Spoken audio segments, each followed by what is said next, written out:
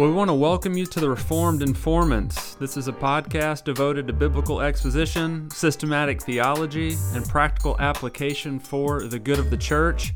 I'm Lance Burrows, and if TJ can get his mic rolling, we're good. I think I'm okay. And that's TJ Darty, and we are the Reformed Informants. What happened over there? Well, I just wanted to make sure that sometimes I reposition my mic, and I just want to make sure everything's in the right place. It'll eventually get in the wrong place here shortly. Yeah. I can't sit still depending on how I look, if I'm looking at the camera, if I'm looking at you. We don't want you to get reprimanded for bad mic use. Yeah, I wonder who might reprimand me for that. Looking at you, Chloe. Oh, so what's happening, man? How are things? Man, things are good. Things are busy. But this is my favorite day of the week. Yeah. Getting into the studio, discussing theology. Man, Monday night, that's when we roll. Recording days. I mean, at the time of this recording, we are very far out in front. So this won't be released for quite some time.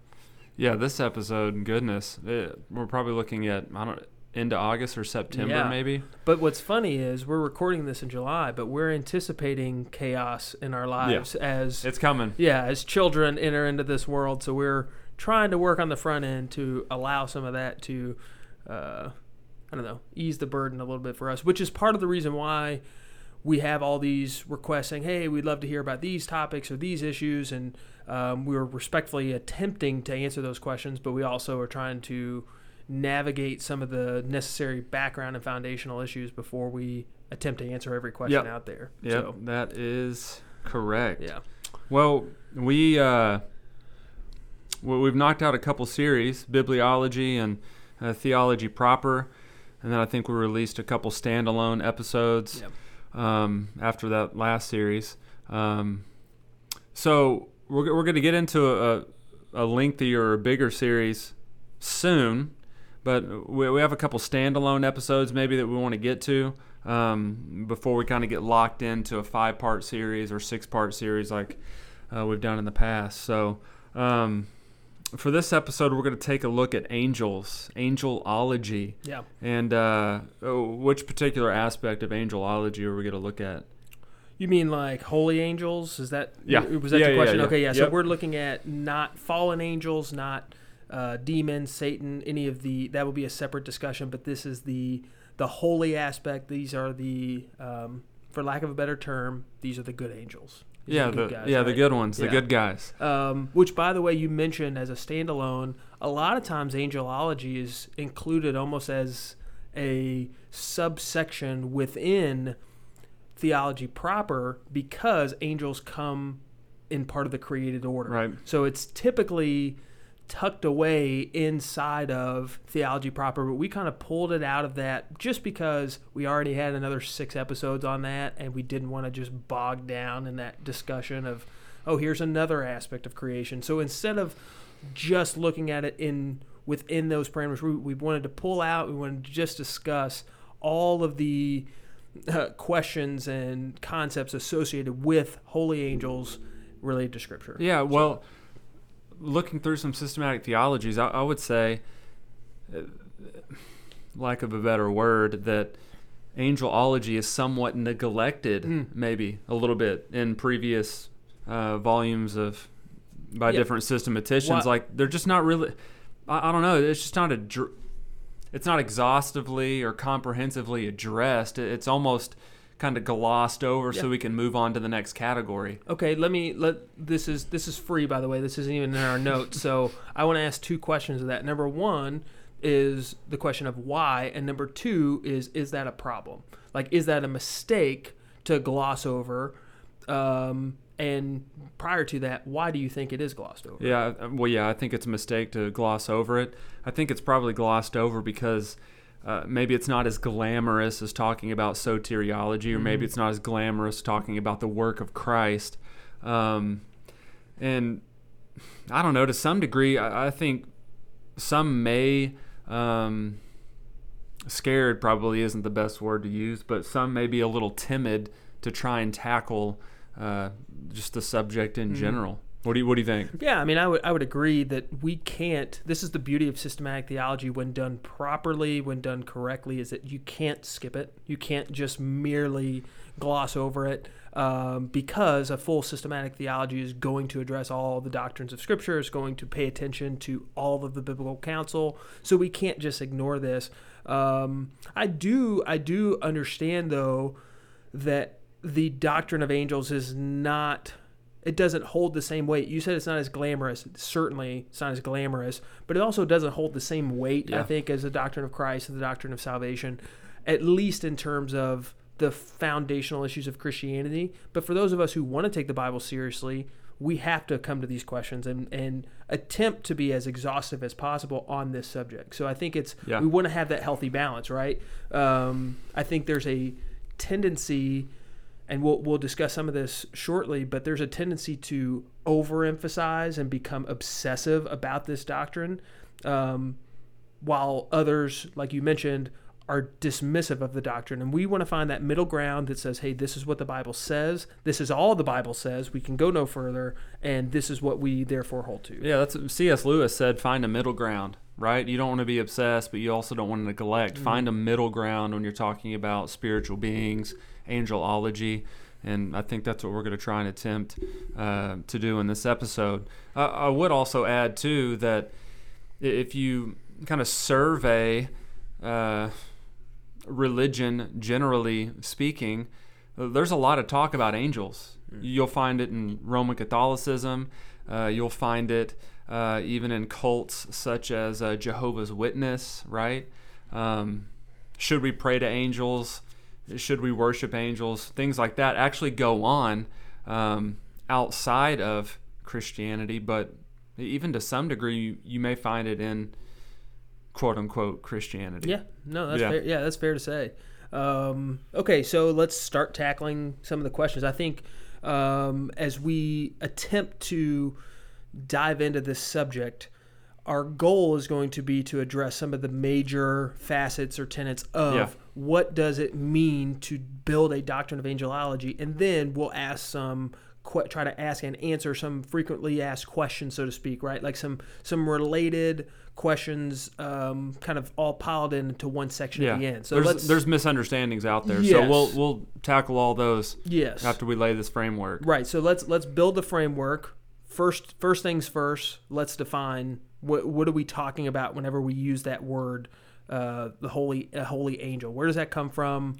What does it mean? Yeah, J. Mack in his biblical doctrines, he defines angels as non-human, supernatural, created beings. By the way, J. Mack is John MacArthur. John MacArthur, yes. Johnny Mack. Just in case there's somebody out there unfamiliar with the J. Mack vernacular, just wanted to, non-human, supernatural, created beings. Right. So in other words, they're not. It's not humanity, non-human. They're supernatural, so that's not just animals, but they have been created. In other words, they're not divine. Yeah, all of those are important distinctions when defining angels, and we'll kind of flesh those things out as we go here. So if you look in the Old Testament and you look in the New Testament, actually a few hundred times angels show up in Scripture.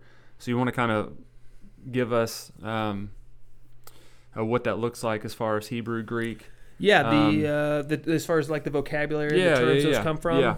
The Hebrew word is malach. The Greek word is angelos.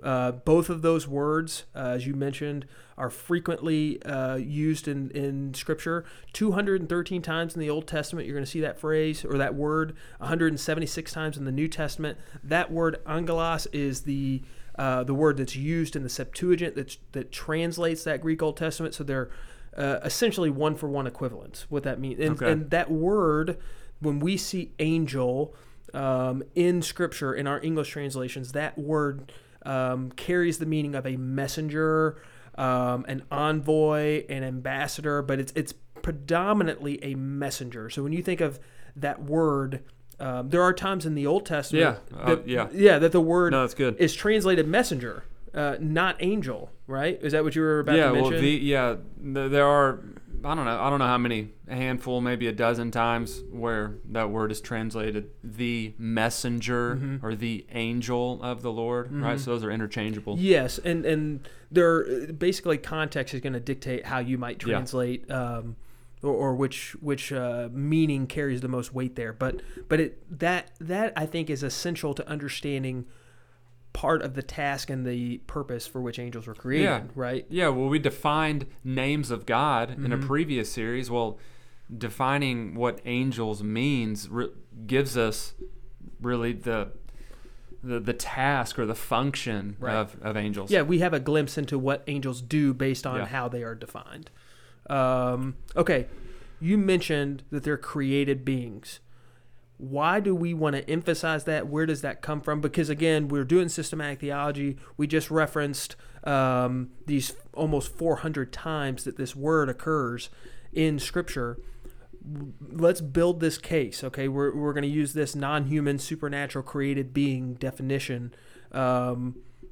How do we do that? What do you mean by these are created beings, and how are you going to justify that with a biblical case? Yeah, well, we want to go to the text as always, right? We don't want to conjure up some idea in our head that angels are somehow equal to or on par with God, right? That would be a dangerous place to place angels on that particular level. So we want to emphasize this from the beginning, because this is how Scripture outlines and defines angels. They are created beings. So you could go to Nehemiah chapter 9, verse 6. That verse says, "You have made the heavens, the heaven of heavens with all their host, the earth and all that is on it, the seas and all that is in them. You give life to all of them, and the heavenly hosts bows down before you."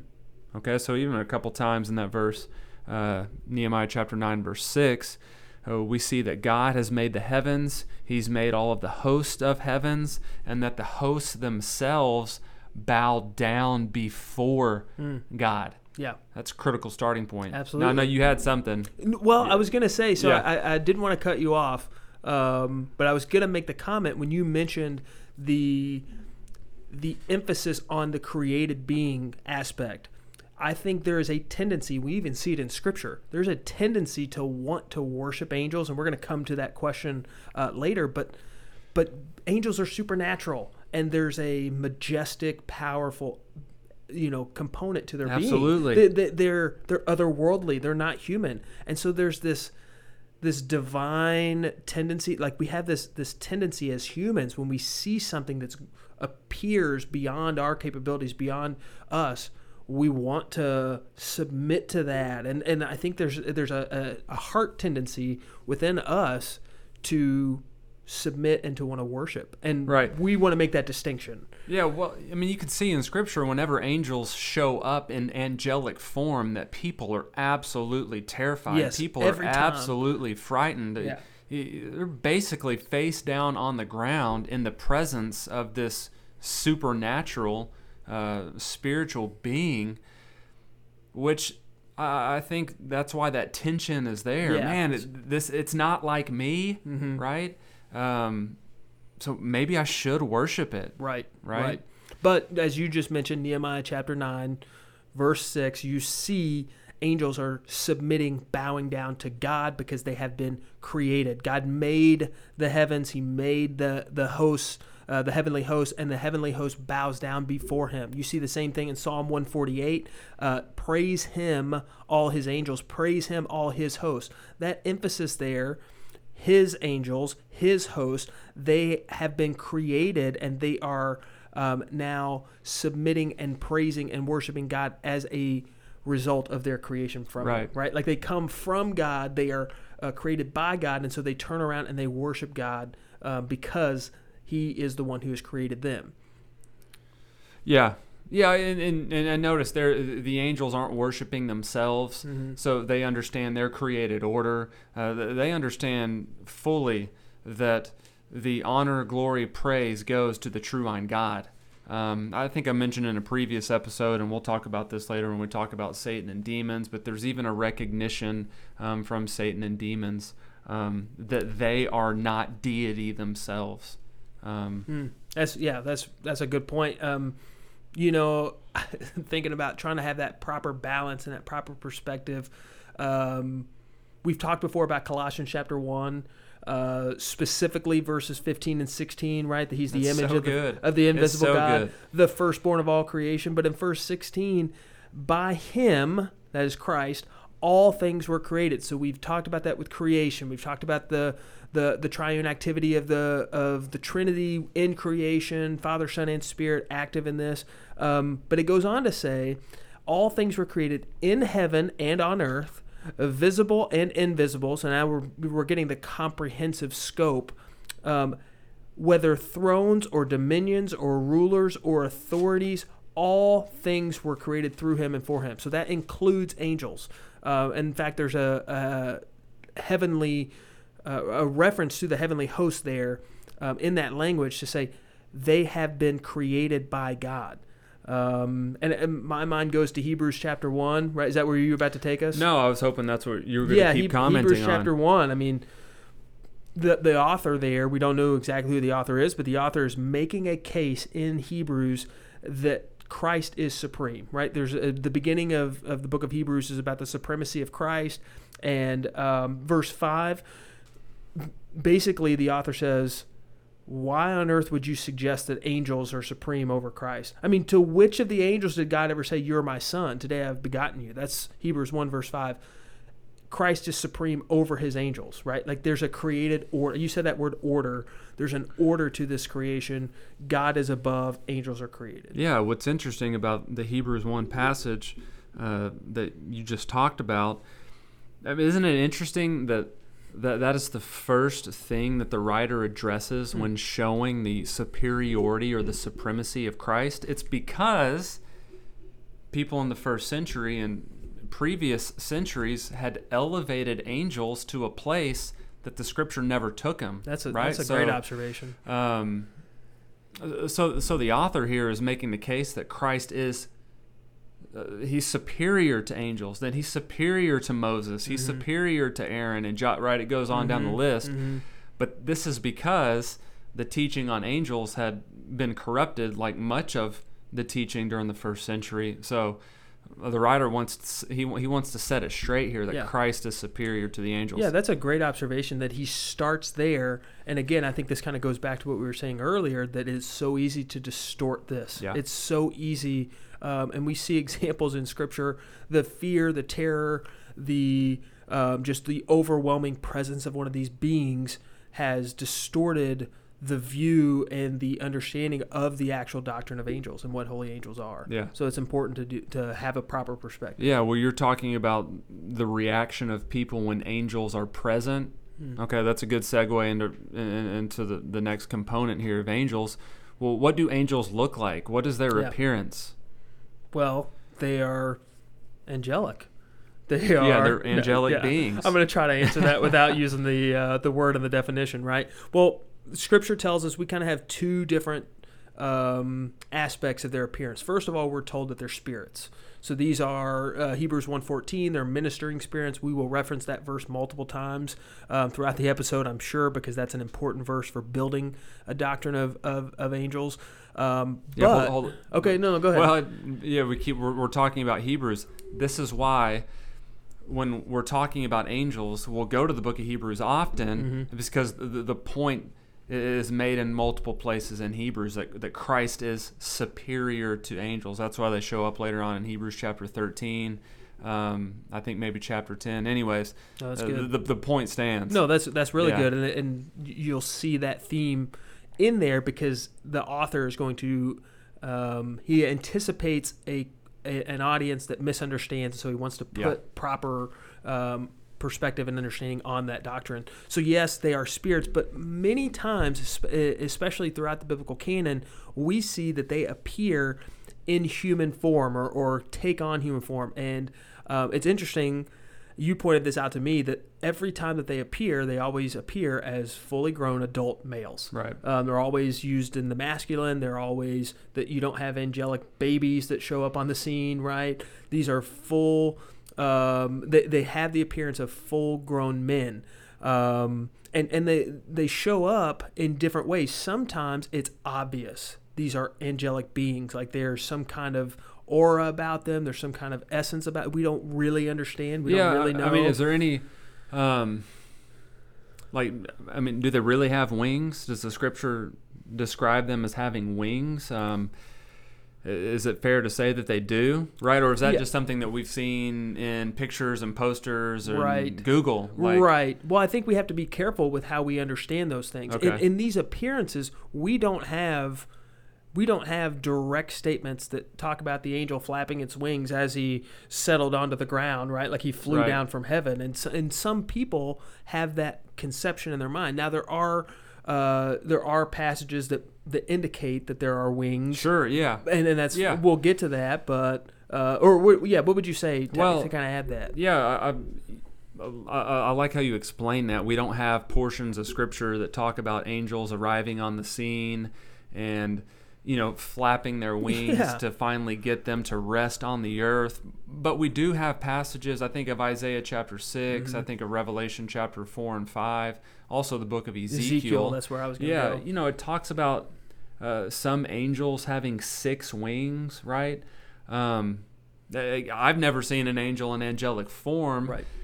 And the scripture really doesn't get too descriptive on what exactly those wings look like. Right. What is the size of the wings? How should we understand that in relation to what we would think, humanly speaking, that wings may look like?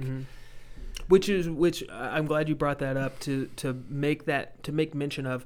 We have a distorted view of angels, likely because of our depictions, like you mentioned on Google or TV. Like I watched Angels in the Outfield as a kid. What am I supposed to do?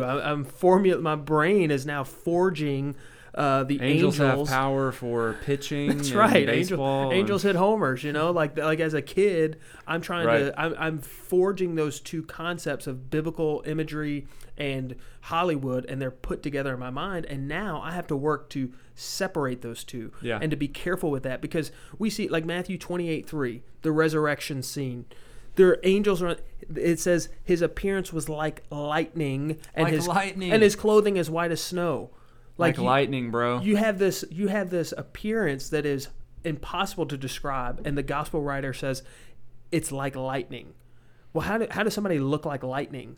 It's something. There's some kind of aura. There's some kind of glow. There's some kind of something. Bright white, blazing white. But how do you depict that appropriately? Well, you paint him in a certain way, and suddenly the image is distorted, and we no longer have the biblical view. Instead, we have Google Images or a painting in a hotel that we've now put together. And so I think that's important to distinguish those two. There are other cases, though, in Scripture where angels show up. We've mentioned some where they show up, their appearance is like lightning, where people are absolutely terrified. Yeah, they shook like dead men, the guards, right? At the resurrection. I think of like Gideon when the angel appears, like he is absolutely shaking because he can't stand, like he's just overwhelmed at it. But there are other times when angels show up and people don't even know. Right. So how do we kind of balance those two? How does that inform the way that we view angels in that regard? Yeah, the classic text that we would want to go to where angels are showing up on the scene as adult males would be, your Genesis 18:19, Sodom and Gomorrah. God sends 2 angels, messengers as human beings, to warn Lot, right? Genesis 18 and 19. Look, they appear there as adult males. In other words, they're unrecognizable as an angel. All the men from the town that show up at Lot's doorstep, their assumption is that those 2 men are just guests from another town. Right. They're just from somewhere else. They're indistinguishable from other human men in that regard. Yeah. Which is, I'll admit, that is bizarre. Yeah. I think that those are exceptions to the rule, though, right? That we don't see all over Scripture angels appearing as adult males. And what I mean by that is it's not frequent. But it does happen. So we need to address it to be fair to the Scripture. Exactly. I think when you build a doctrine of the appearance of angels, you say most of the time when they appear, there is an emphatic, usually associated with white, with purity, with holiness, something distinct, right? And there is typically an association with fear. So there's a powerful presence there. Yeah. There's something that demands respect. It's something that's greater than us in appearance. But there are other cases in Scripture where these angels can either manifest as humans or they can conceal or guide. Somehow, we don't really know, they show up. I mean, Hebrews 13. Right, yeah. I mean, be hospitable to strangers, Hebrews 13. Yeah. I think that's verse 2 says, be hospitable to strangers because you may be unknowingly or unwittingly entertaining an angel. Yeah. Right, so, yeah, that possibility is there. But again, this is all under the sovereignty of God, what He is allowing and orchestrating angels to do. I don't think we need to go beyond that. In other words, I don't think it's good to speculate. Well, where were those two men before they walked into Sodom and Gomorrah? Well, when exactly did they leave? Yeah, how did they get down? Like, did they come from heaven and did they just appear on earth, or did they have to go through some kind of we don't know. Yeah, we just don't know. And that's okay. Yeah, we don't have to know that answer. Right. But that's where we're seeking that middle ground. We're going as far as the Scripture goes, and we're comfortable staying there and saying we don't know the answers to all those questions, but what we do have, we're responsible to be accountable Absolutely. for. Okay, we've kind of touched on the appearance. We've talked about the creation of angels. What else? We've mentioned this in some of our other passages that we've referenced, but where do we see other references or mentions of angels? Because we talked about the Hebrew word malach, we talked about the Greek word angelos. What about other passages that refer to angels that don't necessarily use that vocabulary? Right. Is that in Scripture, and how do we? There. Okay. Yeah. How do we recognize the it? book of Job, Job 1 and Job chapter 1, chapter 2, angels are called sons of God there. Job chapter 38, they're called morning stars. And how do you know that that's what those are? Well, I think the context is what provides is the indicator for us there. Again, we've talked about that in hermeneutics, and even when we're looking at biblical exposition episodes, that the context is so key. And even though they aren't called directly angels, the context reveals that that's exactly what's being talked about in those particular texts. Yeah, that's really good. And we see that the same thing in I'm thinking of of Ephesians, when Paul talks about the spiritual armor, right? Ephesians chapter 6. Right. Or back in chapter 2 when he talks about the principalities of the world. It's clear when he's talking in those cases, he's talking in the spiritual realm. So when he speaks of the principalities, when he speaks of the prince of the power of darkness, this is a reference not to a literal physical prince on the earth, but rather the prince in the spiritual realm. Right. And so you have these references to these spirits, to these help me with a couple other names. These dominions, these principalities, authorities. Colossians 1, you referenced that earlier. Yeah. The context is key on that. So that as well. They're not called angels there. But again, the context in Colossians 1 reveals that that's exactly what's being described. Right. There are spiritual beings, spiritual with power, with dominion, with a distinction from humanity, but also in the created order of Colossians 1. So again, these are references to angels that we can discern and we can understand because they show up, and context clearly indicates that that's what those are. Yeah, here's one that I want to read this scripture. Psalm 89 verses 5 and 7. The heavens will praise your wonders, O Lord, your faithfulness also in the assembly of the holy ones. Okay, Psalm 89, angels here are called holy ones. Okay, now, is that a red flag? Angels are called holy ones. Sometimes God is called holy. right? Right.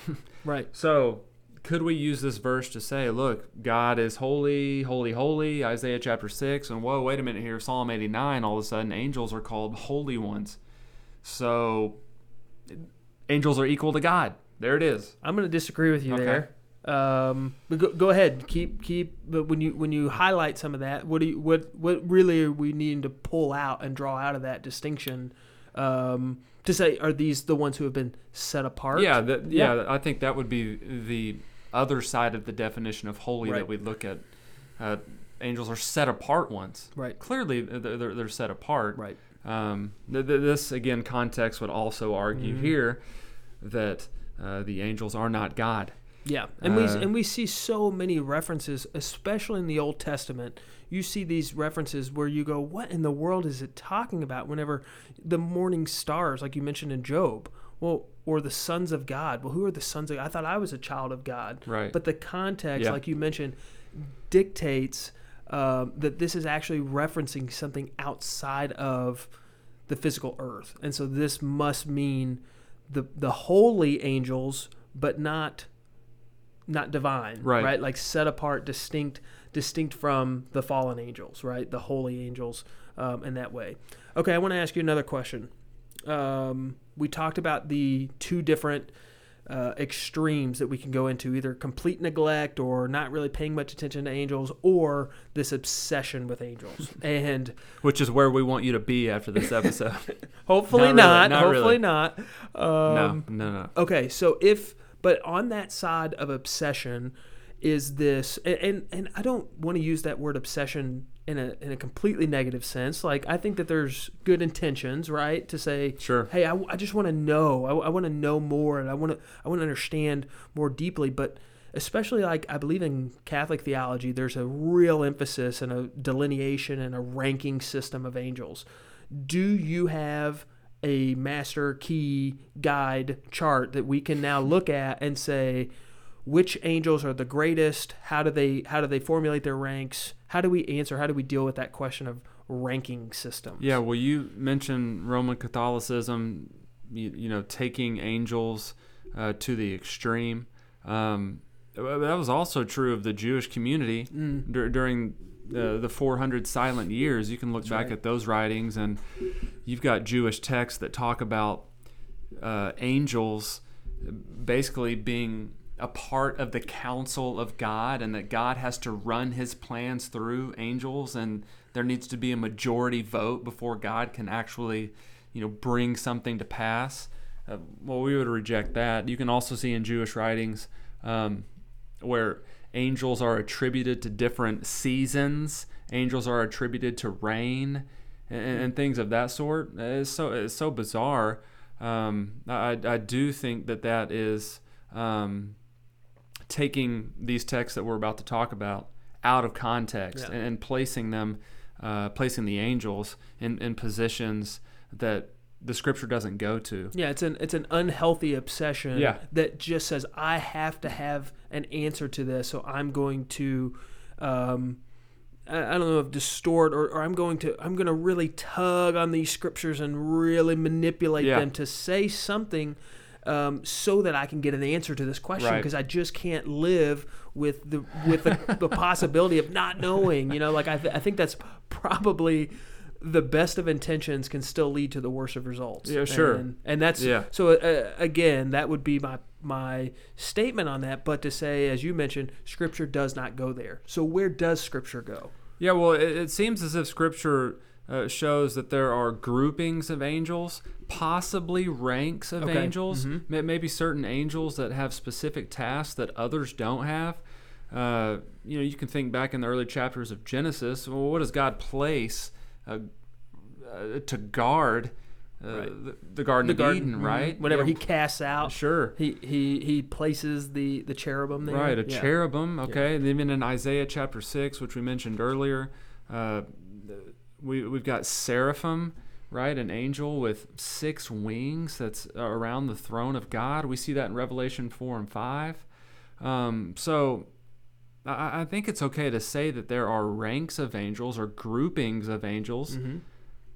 I don't really know how to go beyond that, though. Well, okay, that's really good. I think that's exactly where we have to stop. I mean, there are such thing as archangels, right? Like we know that Michael is called an archangel. We know in Daniel chapter 10 that the prince, the chief prince, had inhibited help from coming to this nation, and so there's all this speculation about do we have demonic forces that have assignments over different nations and nationalities and peoples, and you talk about these strongholds over really dark cities like a Vegas or something, a New Orleans. Like, hey, there's real demonic power here. We simply don't know the answers to those questions, and we have to be okay with that. Yeah. We have names of Michael, we have names of Gabriel, and we have the name of Lucifer. That's all we see in the biblical text. That's it. And if you look at texts outside of Scripture, specifically Jewish writings again, they've given names to other angels. Like Raphael, I think. And there's, I don't know, maybe some other Ninja Turtle names. I'm not sure. You just can't go that far. Right. I mean, I guess we could sit around and name other angels if we wanted to, but how would those ever carry the weight of Scripture? And Scripture only reveals two, Michael and Gabriel. Lucifer, isn't there some controversy around the Hebrew text with Lucifer? Yeah, I mean, even his name itself, and where does that Lucifer? The name Lucifer is pinned back into the Old Testament. He's just the accuser in the Old Testament. We don't even have a name given to him, and even that name Lucifer in the New Testament, there's debate on that, right? Because exactly, it doesn't. It's not necessarily his created name, right? Like the Satan, or that's the adversary. That's what Satan means, and so we give him the name Satan, or we give him the name Lucifer, but really, the only moniker that God has given in His revealed Word for an angel is Michael and Gabriel. Those are the only ones that we have. And that's it. And it's frustrating for people who want answers to every single question. But my encouragement, my advice would be, this is exactly how much revelation God wanted to give on this subject, and we have to be okay with it. Yeah, we want to be content. We want to be satisfied with it. Because if we grumble and complain about it, well, Now we're taking up an issue with God. God, why didn't you give us more names? Well, and it's almost as if we suggest that God's revelation is insufficient to answer the questions that we might have, and God is not under any obligation to answer any questions. The reality is, when we deal with the ranks of angels, we simply know that there are different groupings or different labels given to specific angels, some maybe with different tasks, some maybe with different power, some maybe with different clearance in heaven. We don't know the details of it, but we have some kind of distinction between labels that are given to angels. We don't need to build a hierarchy. We don't need to have a flow chart of power coming down from the divine council of heaven. Like that's not biblical. It's extra biblical. That's outside of Scripture, and that's simply all that the Bible does say, and we're okay with that. And that's fine with how we would build our doctrine of angels. We would stop there and say, oh, there's seraphim, there's cherubim, there's archangels, there's Michael, there's Gabriel.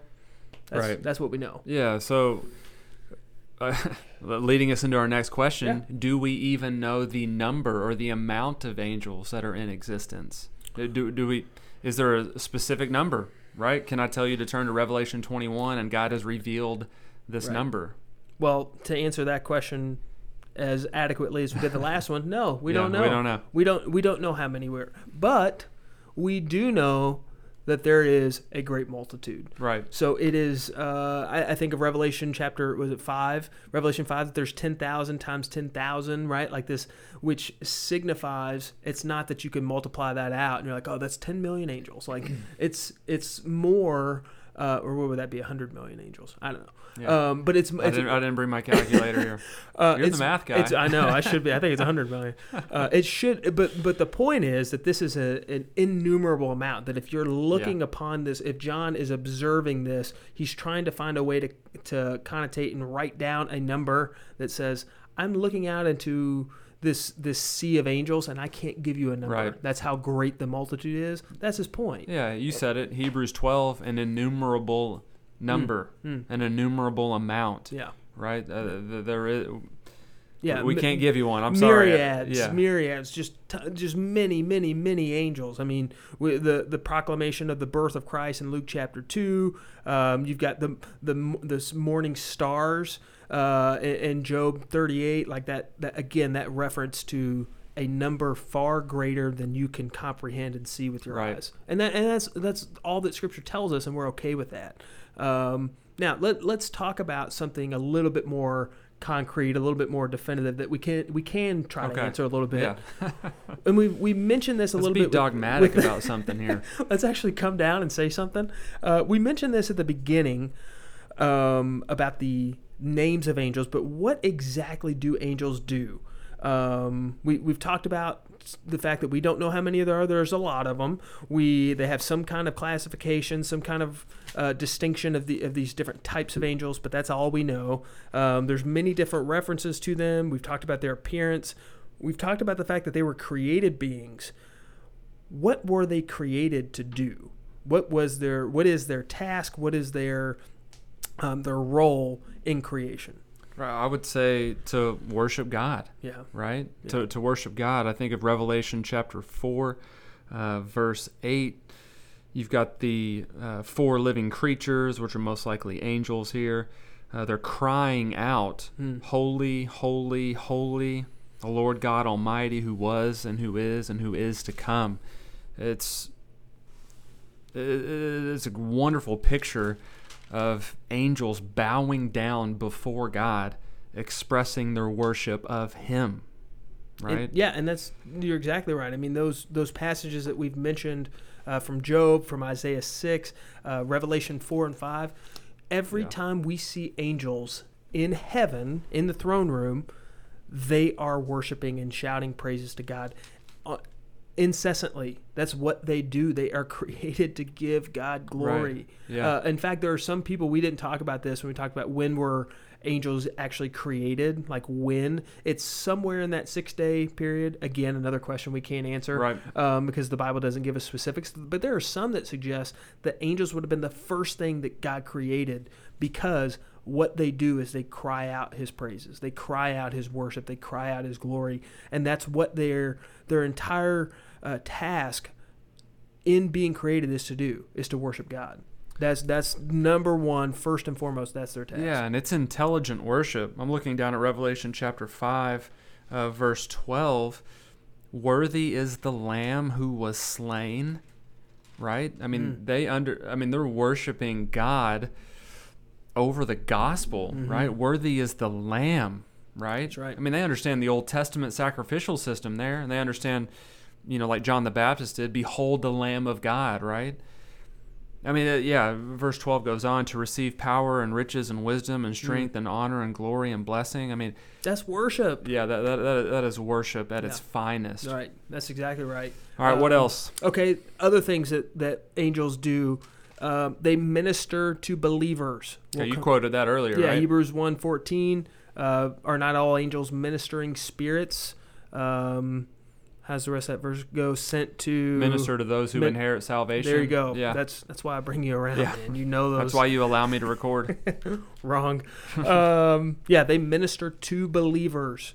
And then we're hopefully, Lord willing, the next episode we're going to exegete Luke chapter 15. And when you have references there to the lost being found, we see that they rejoice at the salvation and the conversion of sinners. So angels rejoice in the work of God. Yeah, I love that. Right? They are in heaven praising God, but praising God in an active sense when He does the miraculous work of salvation. Right. They're intelligent. They're actively involved. They're engaged.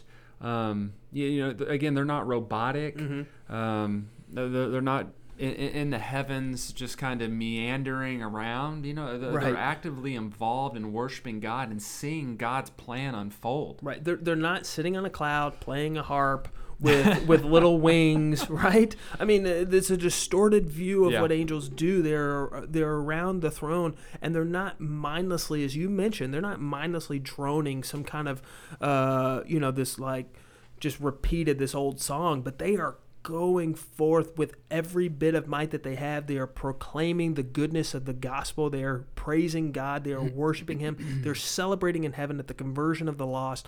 They are involved in giving God glory and praise for his work even now. Right. They're active in that. Okay, one more comment about what angels do. There is in Scripture, we see them doing other things.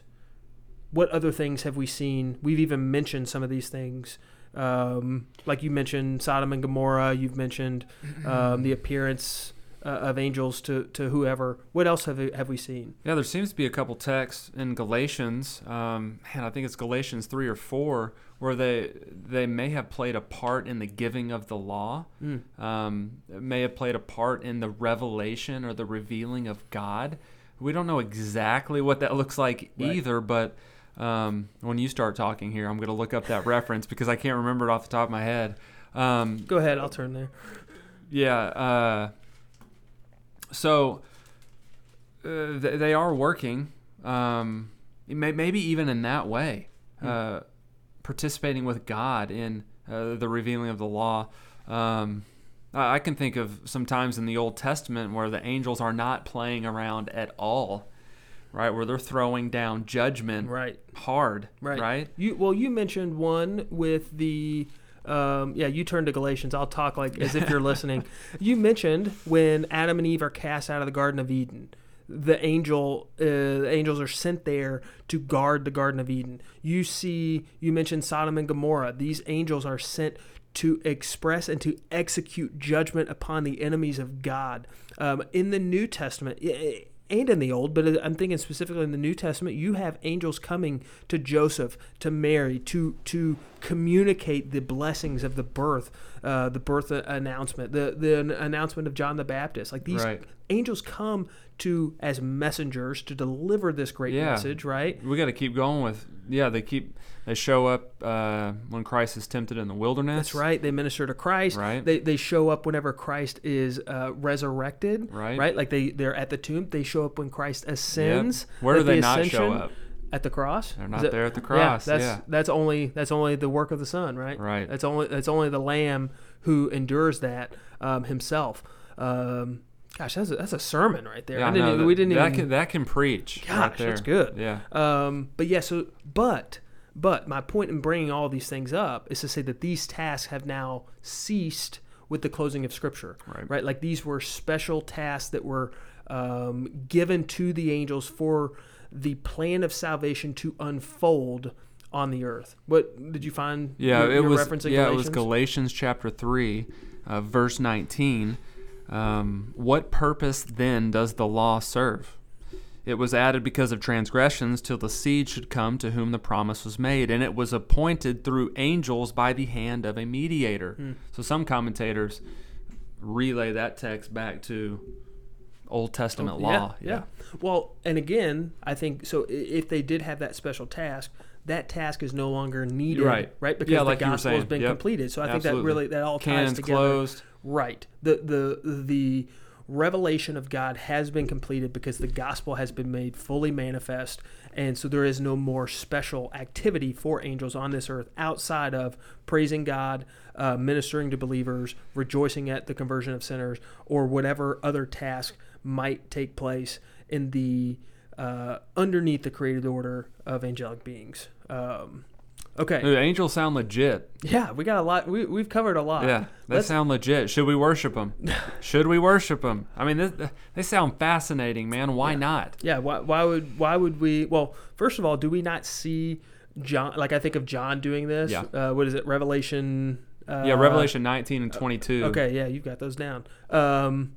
John falls down at their feet when he sees them and they rebuke him. They say, "Hey, easy here.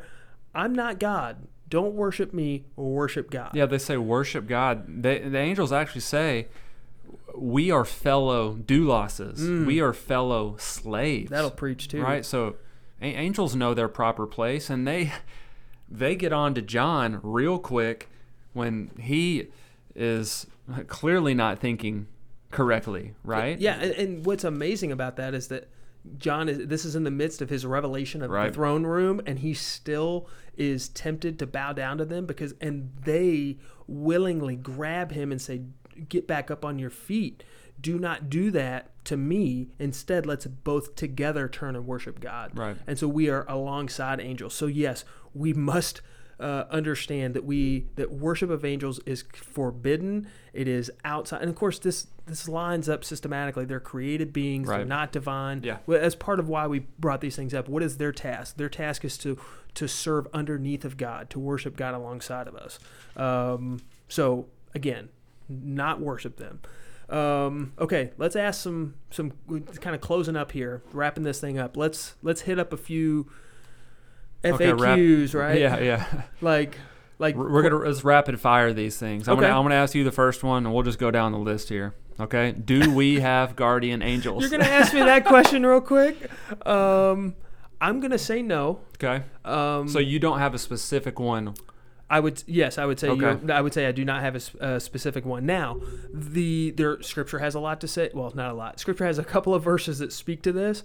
Psalm 91:11. I was just looking this one up.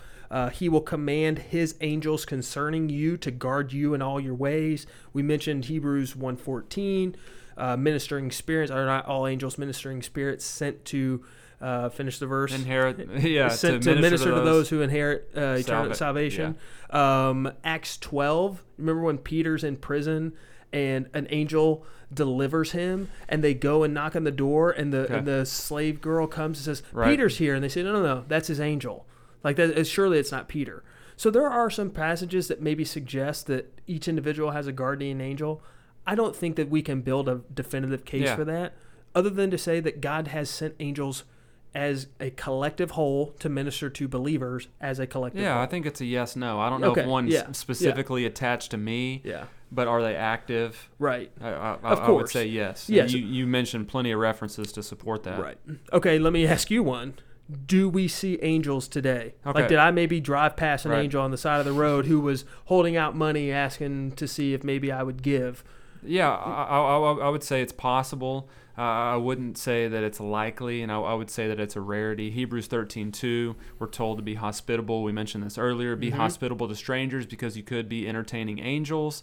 So I think, yes, it is possible to see an angel in human form. They would have to be an adult male because that would be consistent with Scripture. How do we identify that? No idea. Does that mean every stranger that we come across that it has to be an angel because I don't know that person because the Hebrews 13:2 says, it could be right. So, I think it's possible. I think it's unlikely. Well, and there's no way we would ever know. Yeah. I mean, outside of Revelation, how would anybody have ever known? Like, there are so many cases where they don't even know that that's what Hebrews 13:2 says. You may have entertained angels unaware. Yeah. Like, that's the whole point. So it's possible. Yeah, and look, and if an angel shows up in angelic form, you will know because you will be face down on the ground. Okay? Yeah, shaking in fear. And likely if that happens, there's been a mistake somewhere because that activity has ceased with the closing of the canon. Okay, next question here. Do I become an angel when I die? If I'm a believer, do I become an angel in heaven when I die? I mean, I think we could do a little mini-ep on this particular aspect. Well, quickly here? No, you don't. I would agree with that as well. I would say two things to that. Number one, I think of 1 Peter chapter 1, that angels long to look into some of the mysteries of the gospel, into the mysteries of election, into the mystery of God's pouring out his grace and loving kindness upon sinners, because angels are not saved. Angels, the blood of Christ is not poured out on the cross for angels, right? Like, that's only for us. And secondly, Paul says in 1 Corinthians chapter 6, do you not know that we will judge angels? Like, we are a category, a created category that is different from angels. We're distinct from them. Yeah, if you look through all the texts that talk about heaven, you will always see a distinction between believers and angels. Right. No texts that talk about any crossing over or overlapping. They're always distinct from Two different one types of creation, right? Yep. Okay, next question. This is an easy one for you. Should I pray to angels? Let's couch it. There are those who would argue, yes, this is not just some made-up thing, right? Like, should I legitimately pray to angels to intercede for me? I would say no, because they aren't God. 2, there's no command anywhere in Scripture to do that. 3, even if I did pray out loud to an angel, that angel would literally have to be in the room with me because they're not all-knowing. They don't have attributes and character of deity, and they're not omnipresent. So there's just too many problems with that. So no. Yeah. Do angels marry one another? That's a negative. Okay. First of all, we don't have any indication, to my knowledge, correct me if I'm wrong, but of any feminine angel. I shouldn't say female or male because that's a human category, but the masculine is the only reference, to my knowledge, of angels. So we don't have male and female. And in fact, Matthew 22, in the resurrection, angels neither marry, we will not marry or be given in marriage because we will be like the angels in heaven. Right. That's what Jesus says there. Those are Jesus' own words. Right. He's got a pretty good idea of what's going on. He knows what's happening. So no, angels there's not like an angel family tree up in heaven, right? Like with mom, dad, and baby angels. That doesn't happen. I think I just took your Well, you did, next yeah. one. Do they procreate? No. No, absolutely not. Same- One, they same don't thing. marry. Right. 2, if they did procreate outside of marriage, we've got some issues with that as well. Right. Yeah. Do angels die? Oh, that's a good question. I just thought of that one. I would say no. No, they're beings. Angels are much like the souls of men in the sense that they exist forever. They're not eternal backwards. Right. You know what I'm Yeah, saying? yeah. Like Eternity future, not eternity past. Yes, like there was a punctiliar creation point, but they continue to exist forever. They don't. We're not annihilationists on the subject of angels. That's good, and they don't die. They don't face the same things because they are different from us. So All right, give me an initiative. I was gonna say, do we have anything else? All right, we wrap it up, Tom. Yeah, Man. everything else we'll just cover in a mini ep. No problem. My initiative for today, when I think about the doctrine of angels, seek that middle ground and recognize that angels testify to the glory of God. That's their purpose. That's what they do. When we look at angels, that's what we should think of. Yeah, I would echo that. Study the scripture. See how God is using angels to unfold his great plan. That's right. good. He's using them. That's really right? good. Progressive revelation using angels to get to the gospel itself. Yeah. That's awesome. Are we done? Wrapped up? I think that's it. Okay. Yep, we're under an hour. Let's go. Okay, let me close this out here. If you're not doing so already, make sure you subscribe to our podcast on iTunes. Give us some reviews. Give us some comments on there. Subscribe to us on YouTube. Like us on Facebook at Reformed Informants. Follow us on Instagram and Twitter at _informants. And don't forget, you can find access to all of our episodes, links to all our social media platforms, all at our website at www.themajestiesmen.com/Reformed Informants. Yeah, that's a mouthful, man. I got a lot to say. Wow. Well, if you have any questions or suggestions for topics of discussion, feel free to email us at reformedinformants@gmail.com.